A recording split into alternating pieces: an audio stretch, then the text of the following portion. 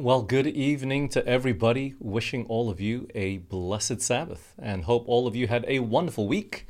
And do share your praises. We'd love to hear from you all. And just wishing everybody a happy Chinese New Year out there as well. That is my praise for this week. I was able to take some time off to spend time with family and just praise God that also my dad, who's been sick for a few weeks, seems like he's on the mend and God is good. You know, we don't realize how important health is to us until we lose it, isn't it? So we got to praise God for all the good blessings, the protection, the safety, the health, the strength that He gives us each and every week. So friends, please do share your praises, do share your blessings from the past week, and would love to hear from all of you. Well, we are going to get into our study for this evening. We are continuing our series on the Mount of Blessing. And so before we do that, just want to invite all of you to bow your heads with me as we pray together. Come, let's bow our heads and pray, shall we? Father in heaven, thank you, Lord, for seeing us safely through another week. Thank you, Lord, for the gift of health and strength. And Lord, as we're about to study what it means to be the salt of the earth, I just pray that you would give us discernment and wisdom and understanding, that you would bless us with your Spirit, that He might guide us and lead us into all truth. For we pray in Jesus' name, amen. Well, as you have heard already, we are going to be studying about the salt of the earth. It's the very next verse after the Beatitudes, which we already studied last week. So let's get into it by starting with that key text found there in Matthew chapter 5 and verse 13. That's Matthew chapter 5 and verse 13. The Bible says, "Ye are the salt of the earth, but if the salt have lost his savour, wherewith shall it be salted? It is thenceforth good for nothing, but to be cast out and be trodden under foot of men." So friends, what does it mean to be the salt of the earth? That's what we're going to be looking at this evening. Well, let's start by looking at first what salt is used for. We know that it adds flavor, it gives taste to food, right? But in the Bible, what do we see salt used for practically, physically? And so let's go to a few texts here. Let's start by going to Genesis chapter 8 and verse 20 to 21. So we know that salt is used as a savor. That's what it said in Matthew chapter 5 and verse 13. But here in verse 20 and 21 of Genesis 8, the Bible says, "And Noah builded an altar unto the Lord, and took of every clean beast, and of every clean fowl, and offered burnt offerings on the altar. And the Lord smelled a sweet savor." Do you see that? That word sweet savor? "And the Lord said in his heart, I will not again curse the ground any more for man's sake. For the imagination of man's heart is evil from his youth. Neither will I again smite any more every living thing as I have done."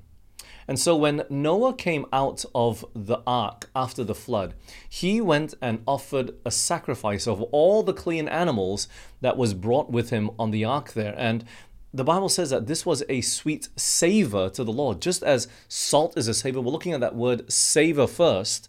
So God accepted his offering and his sacrifice. It was a sweet savor.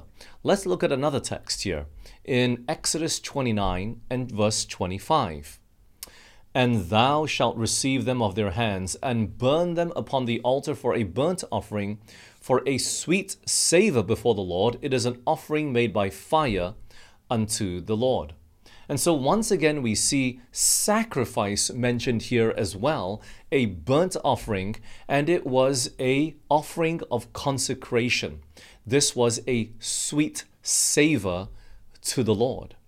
And then one more text in regards to savor, Ezra chapter 6 verse 10, "That they may offer sacrifices of sweet savors unto the God of heaven, and pray for the life of the king and of his sons." And this is when King Artaxerxes allowed the children of Israel to go back and start rebuilding Jerusalem and the temple there, and to set governors so that they could govern themselves once again. And in so doing, he allowed them also to make sacrifices again to God as a sweet savor. So we see this savor, the sweet savor, they're accepted by God, and they always seem to be connected with what? Sacrifices and offerings. Keep this in mind as we keep studying about what it means to be the salt of the earth. So we see sacrifice and offerings mentioned here. But how about literal physical salt? How do we see salt used in the Bible? Let's go over to Leviticus chapter 2 and verse 13.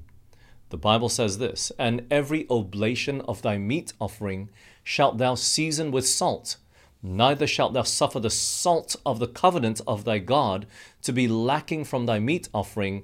With all thine offerings thou shalt offer salt." So salt was also used in what? The offerings, the sacrifices. So not only were the sacrifices offered to God as a sweet savor, but salt itself was actually put in or rubbed in to these offerings. So once again, we see sacrifices connected very much with salt and savor, okay? The word sacrifice, the activity, sacrifices and offerings. And how is that relevant to us today? Because you see, God wants us to be the salt of the earth. Where do we see God using sacrifices in relation to us? Let's go over to our next text here in Romans chapter 12 and verse 1. Familiar text, the Bible says, "I beseech you therefore, brethren, by the mercies of God, that ye present your bodies a living sacrifice, wholly acceptable unto God, which is your reasonable service." God here calls us to be living sacrifice. What does it mean to be a living sacrifice? It means to be holy and acceptable to God. But how can we be holy and acceptable to God? Because if salt is connected with sacrifice, and sacrifices are like sweet savors to God, and He wants us to be the salt of the earth, He wants us to be a living sacrifice. But in order for us to be that, we got to be holy and acceptable. But how? Let's keep reading in Romans chapter 12.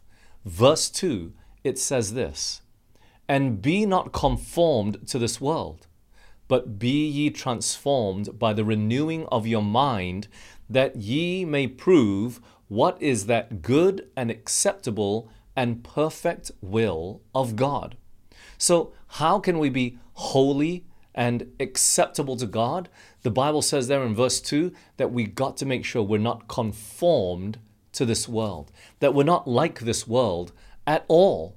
You see, friends, in becoming like this world, in fashioning our lives, our tastes, our habits, our desires like the world, we become salt, like salt that has lost its savor. We have the form of salt, we have the form of a Christian, but we've lost our saltiness. Do you see that?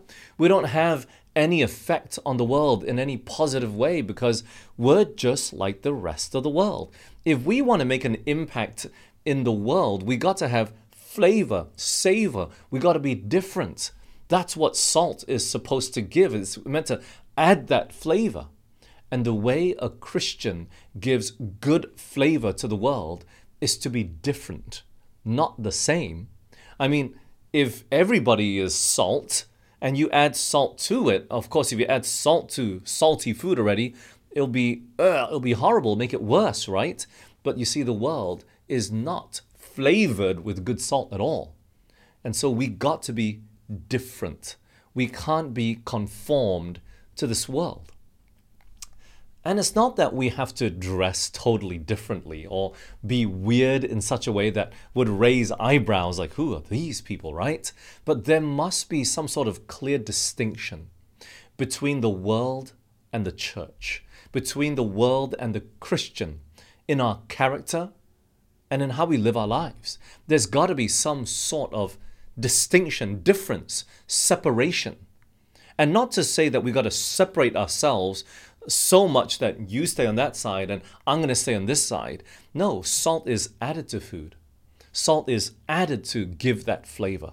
And so we got to be different so that we can be that blessing to the rest of the world that's out there.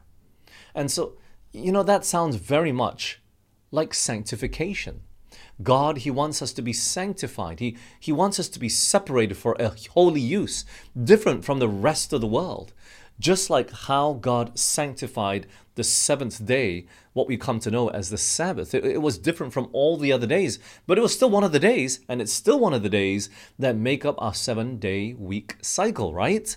It was different. He wanted to sanctify that day and set it apart, that we rest on that day in the same way He wants to sanctify us. He wants us to be different. He wants us to be a blessing to the rest of the earth, to be the salt of the earth. But how can we ensure that our lives are different and distinct? In Romans chapter 12, verse 2, just to recap again, it says here what? That we must be renewed or transformed by how? The renewing of our minds. The transformation must take place first here in our minds, in our hearts. It's an internal change that must take place. Why? You try to change someone externally without them believing it, without them wanting it, without them desiring it, it will be a short-term change. And many Christians were like this. We change just for a moment, just for a little while. But in here, we're not changed, but it's because the circumstances have changed that we got to do this or we got to do that. But how can we make sure, how can we ensure that our minds and our hearts are the thing that is changing first? Ephesians describes it this way. In Ephesians chapter 4, verses 22 to 24, the Bible says this, that you put off concerning the former conversation, the old man, which is corrupt according to the deceitful lusts, and be renewed in the spirit of your mind, and that ye put on the new man, which after God is created in righteousness and true holiness. Do you see that? In order to be a new man, what did Ephesians say here? That we got to put off our former conversation. That word conversation is not what I'm talking about. I'm having a conversation with you. It is my conduct of life. The old man, that old life must be put away first. We must be willing to surrender that old life that we have been living before. So surrender us first, but then we must be renewed where? In our minds. And let God create that new man or that new woman which is after Him in the likeness of true righteousness and true holiness. But friends, how can we have our minds renewed? How can we allow God to change our mind, change our heart's desires, that the things that we used to do, we don't want to do anymore, and the things that we never liked to do and never desired to do, we all of a sudden, and it's not, I guess not all of a sudden, but those impulses are good impulses. Where does it come from? How does God change and affect our minds to renovate it, to make it different? Well, Psalms 51 verse 10. Create in me a clean heart, O God, and renew a right spirit within me.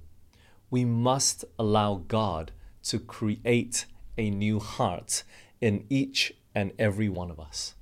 And how did God create everything at the very beginning? He used His word.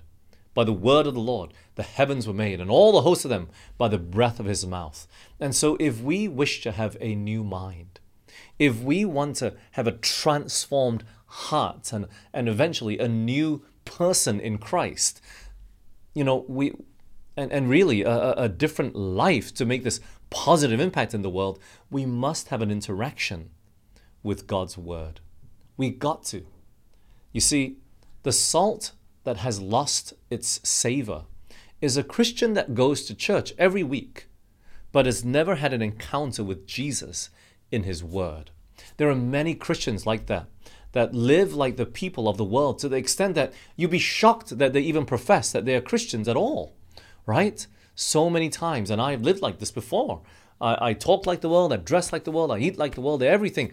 No one can tell the difference between the Christian and the world.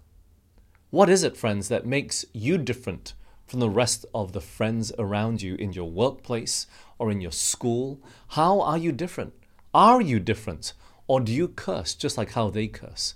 Do you speak lies just like how they speak lies? There must be a distinction, a difference. Otherwise, we are salt that has lost its savor. Do you see that, friends? You see, Corinthians puts it this way. In 2 Corinthians chapter 5, verse 17, therefore, if any man be in Christ, he is a new creature. Old things are passed away. Behold, all things are become new. If Christ is in us, the Bible says we will become a new creature. Old things are all passed away. That old person is gone. And we become a new person in Christ Jesus. You know, this experience sounds like born again experience. When a person is born again, we are also a new creature as well, a new person. We get a new start with new thoughts and new desires and new motivation for living. But you see, the key is what? We have to be in Christ. That's what it says here in 2 Corinthians 5:17. If any man is in Christ, only then he becomes a new creature. We got to be in Christ, and Christ must be in us. But you see, the reason why 2 Corinthians says that we must be in Christ is because Christ is always willing to be in us. He's always ready. He's always just sitting there waiting for us to be open and to be willing. The problem is not Him. It's our side of the equation, whether we want Him in our lives or not. You see, Christ, He has demonstrated throughout His whole life as He lived on this earth and up to the point of the cross that He was ready. He was waiting. He sent us His Holy Spirit after He ascended to heaven. He's always ready and willing. And Christ is that living Word. In John 1:1, the Bible says, in the beginning was the Word, and the Word was with God, and the Word was God. And that Word would become flesh, Jesus Christ, the Son of God.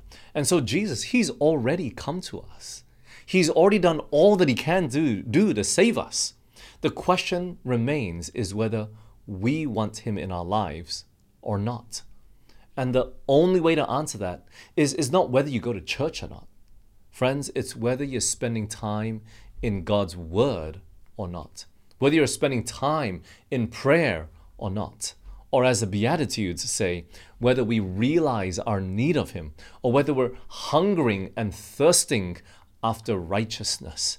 Christ, He is always ready. All you have to do is say the word. Jesus, please, I surrender. Come into my heart and life today. He's ready, but He's always waiting for you and for me. And that's always the difficult side of this equation, isn't it? Whether we want Christ in our life or not. If any man be in Christ, he is a new creation. Old things have passed away. Behold, all things have become new. And friends, that transformation that must take place, not just for us to be saved, but so that we can be a blessing to the world, to be the salt of the earth. You see, these decisions that we make is not just, oh, okay, I got to do this in order to be saved. No. We got to do this if we want to be a blessing, if you want to see others saved into the kingdom of God as well. And, friends, really, it's not like, oh, you got to save others and that's how you're saved. You bring another person and then I'll let you into heaven. That's not what Jesus is saying. He's saying, look, if you truly have me in your heart, you will search and seek for those that are lost and to try to save them into the kingdom of heaven. That is one of the fruits of what it means to be a Christian. That is one of the fruits of being the salt of the earth. It's not just living for ourselves. It's sacrificing our own savor and letting that saltiness dissipate throughout the whole food or whatever it is that we're adding to it, right? And so really, after our heart is changed, after Jesus has come into our hearts, After we are in Christ, what changes on the outside? How can we know if we are actually experiencing what it means to be the salt of the earth? How can we know that we are being the salt of the earth? What sort of influence should we have? Well, Mark chapter 9, verse 49 and 50 says this: "For everyone shall be salted with fire, and every sacrifice shall be salted with salt. Salt is good, but if the salt have lost his saltiness, wherewith will ye season it? Have salt in yourselves, and have peace one with another." Friends, if we are the salt of the earth, the Bible tells us that we will have what? We'll have peace with one another. Just like how the Beatitudes calls us to be peacemakers. It's not that people won't hate us. Look, Jesus had the love of heaven abiding in his heart. There was no other love deeper than that. That agape love. That love that had no limit. But yet, he was hated. There were people on earth that hated him and tried his very best, their very best to kill him. And they did. They succeeded. They put him on the cross. But yet, it wasn't that Jesus hated them. They hated him. He didn't have any hatred in his heart for anybody. He had the peace of heaven resting in his heart and his life.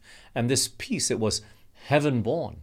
In John chapter 14 and verse 27, the Bible says, "Peace I leave with you. My peace I give unto you, not as the world giveth, give I unto you. Let not your heart be troubled, neither let it be afraid." Jesus, he had the peace of heaven wherever he went. Even in the midst of that judgment hall, as he was standing there and satanic voices were crying out to crucify him, even Pilate looked upon the countenance of Jesus and could say, wow, this man is innocent. He knew something was up, but even though he saw that, he was afraid of the people and still didn't let Jesus go. But he could see on the countenance of Christ, even in the midst of all the trouble, Jesus was innocent. Because no one ever looked as innocent as Christ, not a taint of sin. And so this peace of heaven is heaven born, only given by God himself. And God, he desires to give us that peace. Did you know that? It is seen in how we live our lives. We don't have to be afraid. We don't have to run around like we have no hope. No matter the trial that comes upon us, friends, we can know that God is with us. In Isaiah chapter 26 and verse 3, the Bible says, "Thou wilt keep him in perfect peace, whose mind," whose what? Do you see that? The mind is stayed on thee because he trusteth in thee. Friends, the fact that we can be kept in perfect peace is such a needful thing in our times that we're living in. So many troubles on all sides. And whether that's personally the loss of a job, the loss of a loved one, or the loss of health, or in a public sphere where you see inflation rising and you're worried about finances, or you see nations wanting to go to war with each other, or, there are so many different things, from global warming, right? There are so many troubles on every side, friends.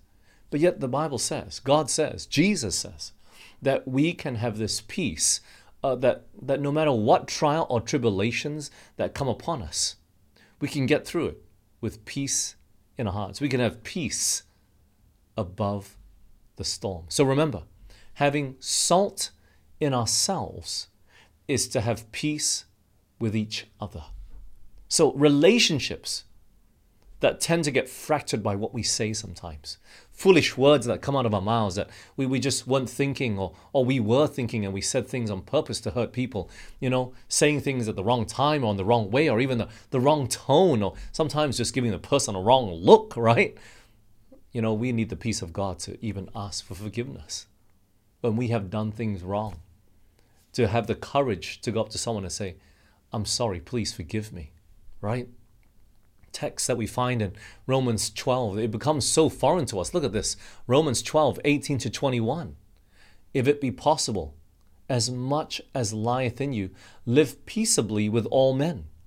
Dearly beloved, avenge not yourselves, but rather give place unto wrath. For it is written, Vengeance is mine, I will repay, saith the Lord. Therefore, if thine enemy hunger, feed him. If he thirst, give him drink. For in so doing thou shalt heap coals of fire on his head. Be not overcome of evil, but overcome evil with good. You know, friends, how can we actually overcome evil with good? How is it possible? How can we, as much lieth in us, live peaceably with all men? You know, this is really the conundrum that we came to at the end of the Beatitudes, right? Blessed are those that are persecuted for righteousness' sake, right? How can we rejoice and be exceeding glad when people are saying all sorts of manner of false and evil things against us? How is it possible? Yes, we saw there the steps in the Beatitudes, but here we need a born-again experience. The renewing of our mind by the Word of God and by the Holy Spirit. You see, it's not the magnitude of the trial that comes upon us that actually derails our life, you know. It's not that, oh, this trial is so big, no man has ever faced a trial like this before. It's not about, you know, how big and how bad and whatever happened to us. It's not the magnitude of the trial that we go through. It is our connection with God and how strong that connection is that will give us the strength, give us the peace, give us the love to draw from, to help us to overcome whatever situation or trial that we're going through in our lives. You see, friends, there's nothing too big for God. There's nothing. Sin is not too big for him. He can forgive. There's no trial that he can't overcome. When the children of Israel, millions strong in the desert, were all hungry, that wasn't too difficult for him. He just rained food down from heaven, right? He can help us overcome, and he's promised this to us. You see, in Philippians, 4:13, I can do all things through Christ which strengtheneth me. Look at 1 Corinthians 10:13. There hath no temptation taken you but such as is common to man. But God is faithful. Look at this promise. He will not allow us to suffer beyond what we are he will not suffer you to be tempted above all that you're able. He will not allow us to go through something that we cannot take, but will with the temptation also make a way to escape, that ye may be able to bear it. And you know, when we go through these types of trials, and we falter at the trial or the temptation or the problem or the stress that comes upon us, and we break and we end up disobeying God, or we end up sinning, it's not that God has given us a trial that we cannot handle. The promise is there. Look at this. He says he will not suffer us to be tempted above that we are able. But the reason why we're not able is because many times Christ is not with us. He's not there strengthening us because we failed to spend time in his word. We failed to take time to pray, to ask for his Holy Spirit, to ask for help. Too often we allow the trial to come and we get confused and upset and so many turmoils that are going on in our heart and our mind, right? And then we let go of Christ. And it's then that we fail. But he's not given us such a trial that we cannot handle. No. It's because we have walked away from him that we lose our source of strength, of joy, of love, of peace, the strength of character, just like Christ's, that could overcome anything. Look also at Romans 8:37. Nay, in all these things we are more than conquerors through him that loved us. Friends, all you have to do is just look at all these promises in the Bible. We can do all things through Christ. We can become more than conquerors. God will never allow us to be tempted beyond what we are able to handle. So why does it seem like there are some trials that are just too great for any human to carry? It's because we've not gone to the source of wisdom, the source of strength. We've not gone to him who can give us all the power on this earth to overcome any trial and give us peace to sustain our souls in the midst of turmoil and conflict. You see, friends, no matter the trial, no matter the circumstance, we can still be a blessing. We can still be the salt of the earth if Jesus is right there with us in our hearts. But look at what else it means to be the salt of the earth, friends. Not just to have peace with one another, but look at Colossians chapter 4, verse 6. Let your speech be always with grace, seasoned with salt, that ye may know how ye ought to answer every man. You see that, friends? If we are to be the salt of the earth, our words must be seasoned with grace. We must know how to speak, how to talk. It must always have the grace of Christ. What does that mean? It should always point people to Jesus. How we speak is always a display of what's going on in our hearts, right? Out of the abundance of the heart, the mouth speaks. This is the window to our hearts and our souls, not just our actions, but by how we speak, right? People will know whether we're a Christian or not. They'll know whether we're of the world or not. You know, Peter, when he denied Christ with cursing and swearing, he was not being the salt of the earth. Balaam, when he tried to curse the children of Israel, he was not being the salt of the earth. Is our speech really that important? Of course. I mean, just look at what James says about our tongue. In James 3, 5 to 6, the Bible says, even so the tongue is a little member, and boasteth great things. Behold, how great a matter a little fire kindleth. And the tongue is a fire, a world of iniquity. So is the tongue among our members, that it defileth the whole body, and setteth on fire the course of nature, and it is set on fire of hell. Friends, from gossiping to lying to evil speaking, our tongue has the ability to set the whole of hell and even the world on fire. Of course, that's just a figure of speech, but wow, the tongue really is something so small that can change the course and direction of our whole life. But you know, just by how we speak, we can see whether Christ is with us or not. And if Christ is in our hearts, that part of our life will change as well. You know, Peter, he went from a life of cursing to being a great preacher, to the extent that 3,000 would get baptized in one day because of his amazing sermon through which God worked mightily.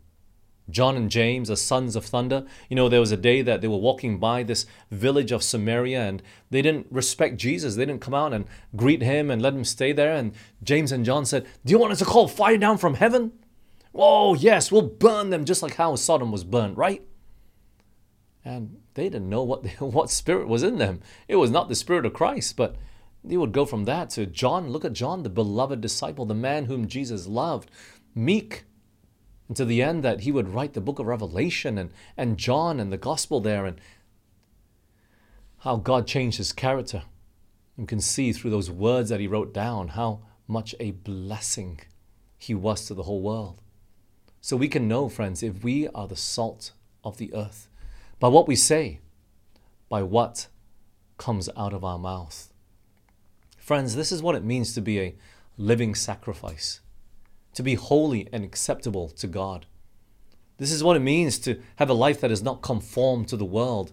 There has to be that distinction in our lives and how we talk. Yes, how we dress, even the food that we consume. You know, there must be this distinction in our lives. Look at Christ. He knew what it meant to be the salt of the earth, to be a blessing. And not just, you got to do all these things in order to be saved, but so that we can be that good influence. You know, in Ephesians chapter 5 and verse 2, we're instructed, walk in love, as Christ also hath loved us, and hath given himself for us, an offering and a sacrifice to God, for a sweet-smelling savor. Friends, everything that Christ did was motivated by his love for God and his love for each and every one of us. His life was a life that was marked with sacrifice. And then at the end, he paid the ultimate sacrifice by dying on the cross for each and every one of us. And you know, if we are to be the salt of the earth today, we must learn to love God with all our hearts, soul, mind, and strength, and our neighbors as ourselves. We need his love burning in our hearts. Then sacrifice for others. Sacrifice for the cause of God. That will come. All these things that we talk about, a change of tongue, the change of a habit and conduct of life, learning to live peaceably with everybody, all that will come if we allow God to live in us, if we allow his word to rest in us. But so few of us, we make progress in the divine life so slowly or rarely at all, because we're not spending time in the very book that will change and transform us. We won't sacrifice. It will be a torture. It will be horrible because we don't love the God that we should be sacrificing for. And so many of us, dare I say, would even go to church unwillingly. You know, it came to this point, even maybe in the pandemic, many people are saying, oh, I can worship from home, right? Why do I need to worship God together in the church? And just risk getting COVID. But do we really love God that much? Not to say you got to risk your life. Look, if you got health complications, I understand, but we're willing to go out and work and study and play. But yet when it comes to church, no, this one's optional. Everything else I got to do. No, you don't. You don't have to go to work. You don't have to study. Oh, but I have to. What are you talking about, Ben? But don't we have to worship God? Isn't that our priority? Isn't He our priority today? Isn't His word and His work our priority? Shouldn't it be, right? If we allow Christ to dwell in our hearts, friends, the sacrifice will come. Just as our love for our spouse or our children motivate us to sacrifice for them, so God is calling us to love Him today with all our hearts and to sacrifice for Him also. That will come, but it must not be the first. He's calling each of us, friends, today to be salt of the earth, to be a Christian in life and in character, to be a Christian through our words and also through our actions. But in order for that to happen, we must have the love of God dwelling in our hearts by faith today. And then, and only then, we can become a savor of life to all around us. Friends, what is your influence today? I want you to consider that. Because many of us, we're not a good influence. And it's not because you're a bad person. We're all inherently bad, thanks to Adam. Right? We have sin dwelling in our hearts. We're born with a bent and a desire for evil and wickedness. You don't need to teach a kid anything bad. They'll learn it. Yes, they'll see it. And if they don't see it, it's just they'll become selfish in their hearts. They won't want to share their toys. They're just like that. We've got to teach them to be good. But in order to teach them to be good, we've got to teach them about Jesus. So it's not just, don't do this again. But no, friends. We've got to teach our children how to pray for the Holy Spirit. We've got to teach our children to memorize His word. We've got to teach ourselves to pray for the Holy Spirit today. To take time to spend in His word today. This is the only way that we can be salt of the earth. Friends, may God bless each and every one of you. May we find that time today to spend with Him, that truly the influence, no matter who is in front of us, we don't have to be afraid because Jesus is with us. Let's pray. Father in heaven, Lord, today you have been waiting for all of us, waiting for us to surrender our lives to you, waiting to be willing to give you a chance, to change us, to transform us. But Lord, it takes a certain decision in our heart on our behalf as well, and a certain level of effort to just come and read your word, to store the rich treasures of your word in our hearts. That as we do that, Lord, I know that through your Holy Spirit abiding in our hearts, you will give us a born-again experience. You will transform us. You'll change us. You create a new creature in Christ Jesus. One that is after holiness and righteousness and goodness and all the wonderful things of your character. You're willing to give it to us. But Father, please, help us to take that time. Because so often we find it so difficult just to sit down and open your word. Please, Lord, help us to see that we got to do a better job of spending more time with you. Lord, we've just gotten so busy with the world. Please help us today to pause. Help us to rest. Rest from our works. Rest from those things of the world, that we might see Jesus today. And then carry that blessing from the Sabbath into the new week, that we might have Christ abiding in us each and every day. Lord, please continue to strive with us. Continue to persevere with us. Continue to be patient, merciful to us until we have the character of Christ reproduced in our hearts. Thank you, O Lord, for we pray in Jesus' name. Amen. God bless you, friends. Thanks for spending time with us this evening. May we dig deeper into His Word on this Sabbath, that truly His character might become ours. His burden might become ours. His desires might become ours. May all of you have a blessed Sabbath and have a good evening until we see each other again. God bless and goodbye.